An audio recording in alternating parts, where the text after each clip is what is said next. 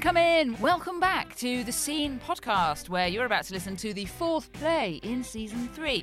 This week, we're going to be thinking a little bit about our mortality and the sorts of conversations that you might have with your nearest and dearest if you thought that this was the end of the line. But before we get to that, we are looking for scripts for season 4 of the Scene podcast. So if you've got a little play script like this one hanging about somewhere that you think might fare as a little tiny piece of portable theatre like this, then send it in to us, please. And who knows, maybe it'll be your play next season being listened to by literally dozens of people. Send them in to us via the Scene podcast website. But right now, ladies and gentlemen, and everyone in between, we proudly present to you Matt and Ava Are Not Dead Yet by Emily Jane Clark.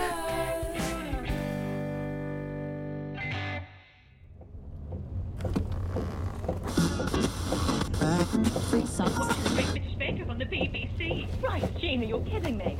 You've got to pull yourself together. Smarten up your hair. When was the last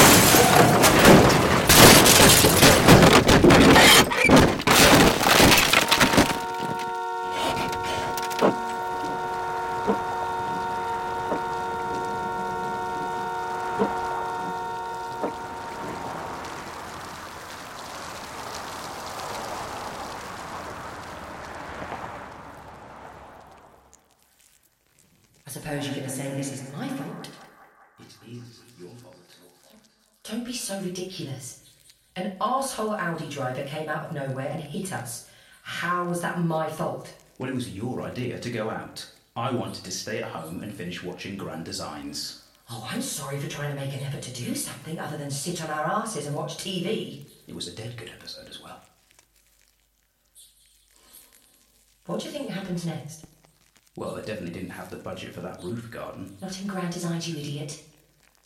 Here. Now, to us. I don't know, Eva. Funnily enough, I've never been dead before. Why do you always have to be like this? Like what? Sarcastic, dismissive and bad-tempered. Our guts are splattered all over the M6, Eva. What do you want me to do? Sing a fucking song? Don't be stupid. Anyway, we might not be dead. Yet.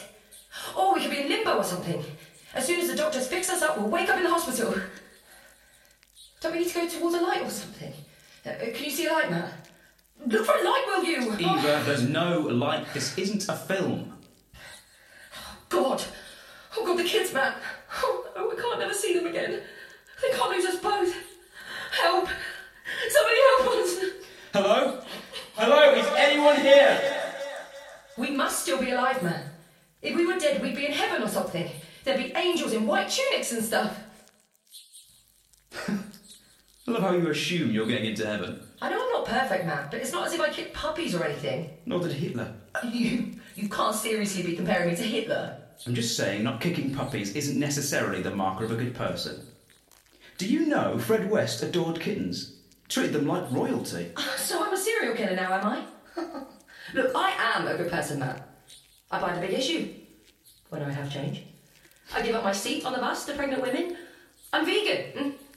Apart from the bacon sandwiches. And what about that donkey I sponsor? £5 a month I pay to the donkey sanctuary. And I don't even like donkeys. What's wrong with donkeys? Well, they're like evil horses, aren't they?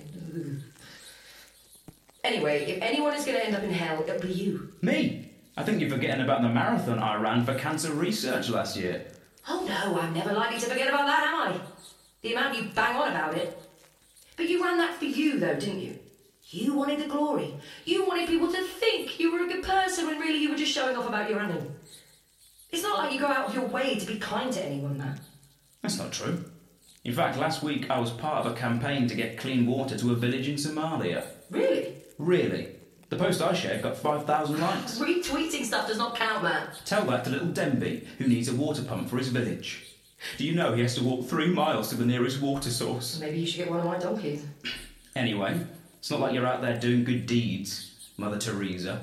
I help out with the food bank, actually. Eva, sticking a few cans of beans in the basket at Tesco does not count. Maybe it helps, Matt. Oh, God. I am going to hell, aren't I? I won't last a day down there with rapists and murderers. The dead sex offenders will pass you around like a blow-up doll. Oh, shut up, Matt. Anyway, you'll be in hell too with all the other marathon glory wankers. And those baby blues, you'll probably be Hitler's little fuck buddy. I'd rather Hitler than Ted Bundy. Oh, come on, at least Ted's got charm. Serial killer sex appeal. Every girl's dream.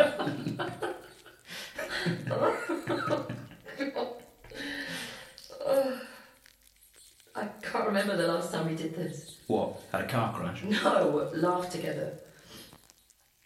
Remember when we first got together? We laughed all the time. We'd have those silly conversations about nothing and just end up in stitches.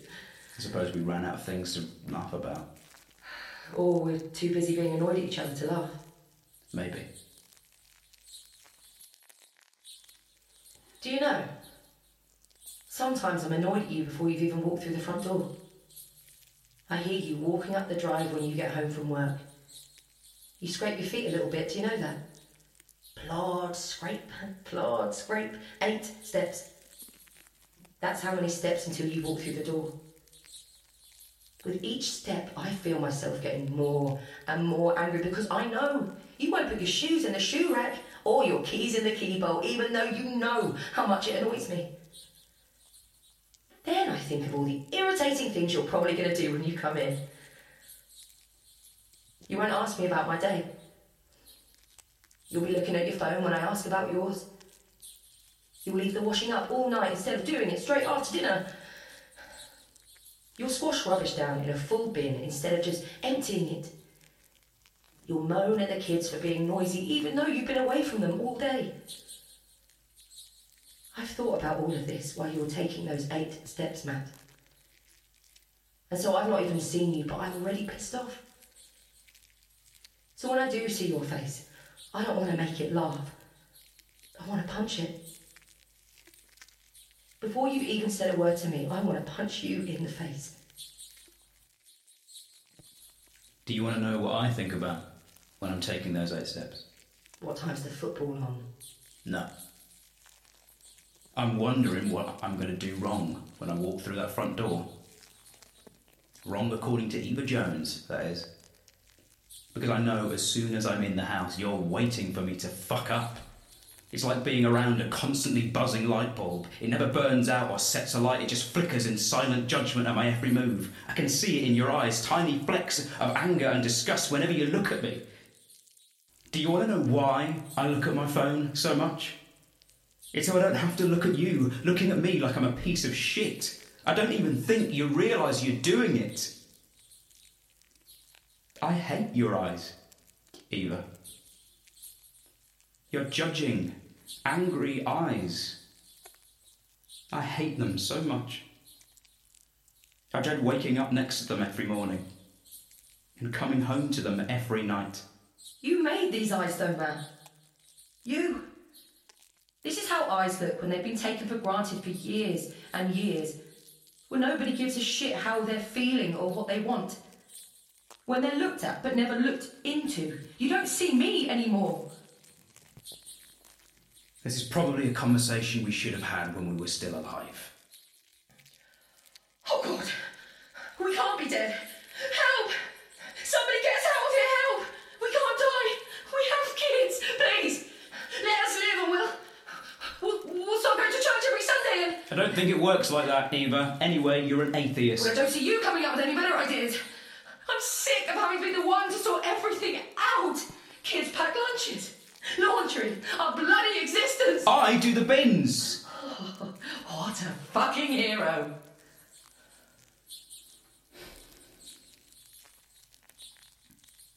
What went wrong, Eva? We closed our eyes. None of us wanted to admit things had gone wrong, even though we both knew it. We just kept calm and carried on through all the bumps in the road. Like we never even talked about that woman from the office. I told you it was just a few texts. Doesn't matter. You lied and it hurt. Did it? I wouldn't know because you never talked to me. You never yelled or cried. You just added it to your massive list of things to hate about Matt and started making me tea in that crappy mug. You noticed that? Of course I did. Well, let's face it. We've been existing in a bubble of passive aggression and loneliness for so long it became our normal. But it's not normal, is it? Our marriage has stopped working. We just haven't wanted to admit it. I feel dead inside though, Matt. I just always thought there'd be more time to sort it, you know? Look, if we survive this thing, we could start over. Retake our vows or something. Wouldn't that just be papering over the cracks, though? I don't want to be a weekend dad, Eva. I don't want to be a single mum. I don't want the children to come from a broken home. But maybe it's already broken. Will they think that what we have is normal? You coming in from work and staring at the TV. Me, hiding my bitterness beneath a blanket of stuff to do. I don't want our children to end up with eyes like mine. I'm sorry. You should have done more. We both work, yet I am still deemed responsible for everything bloody else. The kids, the house, cleaning the fucking dishwasher filter. I just hadn't realised how much I resented it. Resented you. What's the dishwasher filter? Oh, exactly my point. I should have told you how unhappy I was. But I was too afraid. Our marriage was so fragile. I knew if I opened up the can of worms, they'd choke us both. We should have tried to fix it years ago. Now there's so much water under the bridge, we're drowning in it. Is it too late? Well, like you said, our guts are all over the M6, so... God. This isn't the end. It can't be. What the hell is that? I don't know. Oh, look, Matt! A light! Over there! We should go to it! Oh, do you think this is it? We won't know until we try. I want a happy ending, Matt! Me too! Maybe we only get a happy ending by avoiding it unhappily ever after! I'm scared. Me too! Right, it's back with us. Take over airways here for a few more minutes, please. John, can you get those scans down to a respiratory for me? I'd like another line in this gentleman, please. You're awake. The children, are they okay? They're fine. At your mum's. What day is it? It's Thursday. Oh my God, it can't be. It's okay. The doctor said we're going to be fine. No, I mean, it's bin day. General waste as well. Shit. Look, forget the bins. They say you'll make a full recovery. We should both be back to normal in a few weeks. Back to normal. I'm not sure I want back to normal, Matt. I know. But we're going to be okay. I can't go back. I don't want to go back to feeling dead inside. We're alive, Matt. Alive. I know. Eva, what are you doing? Get back into bed. You need to rest. It's okay. I'm fine. What are you doing on your knees? Eva, you'll injure yourself. Just hear me out. Coming so close to death like we did, Matt. Well, it's put things into perspective, I suppose. I've realised what's important and that life's too short to take for granted. So, Matt Jones, will you divorce me? I will. I just love that. A new lease of life brought on by a near-death experience and a very beautiful, conscious uncoupling. We wish Matt and Eva all the best from everyone here at the Scene Podcast. Matt and Eva Are Not Dead Yet was written by Emily Jane Clark. It starred Grace Dunn as Eva and Aaron Douglas as Matt. Sound design by me, Sassy Clyde. It was produced by Jano Media in association with Get Over It Productions. If you have any feedback for us, if you like what we do, can think of something else that we might be able to do to kind of signal boost new writing talent like this, then that's the name of the game here. We're all about giving little pieces of audio theatre like this a digital reach so that they can live freely out in cyberspace forevermore. So, once more, all together now, send us in your scripts. Head over to the Scene Podcast website to find out how. Follow us everywhere at @thescene_pod, and we'll see you next time.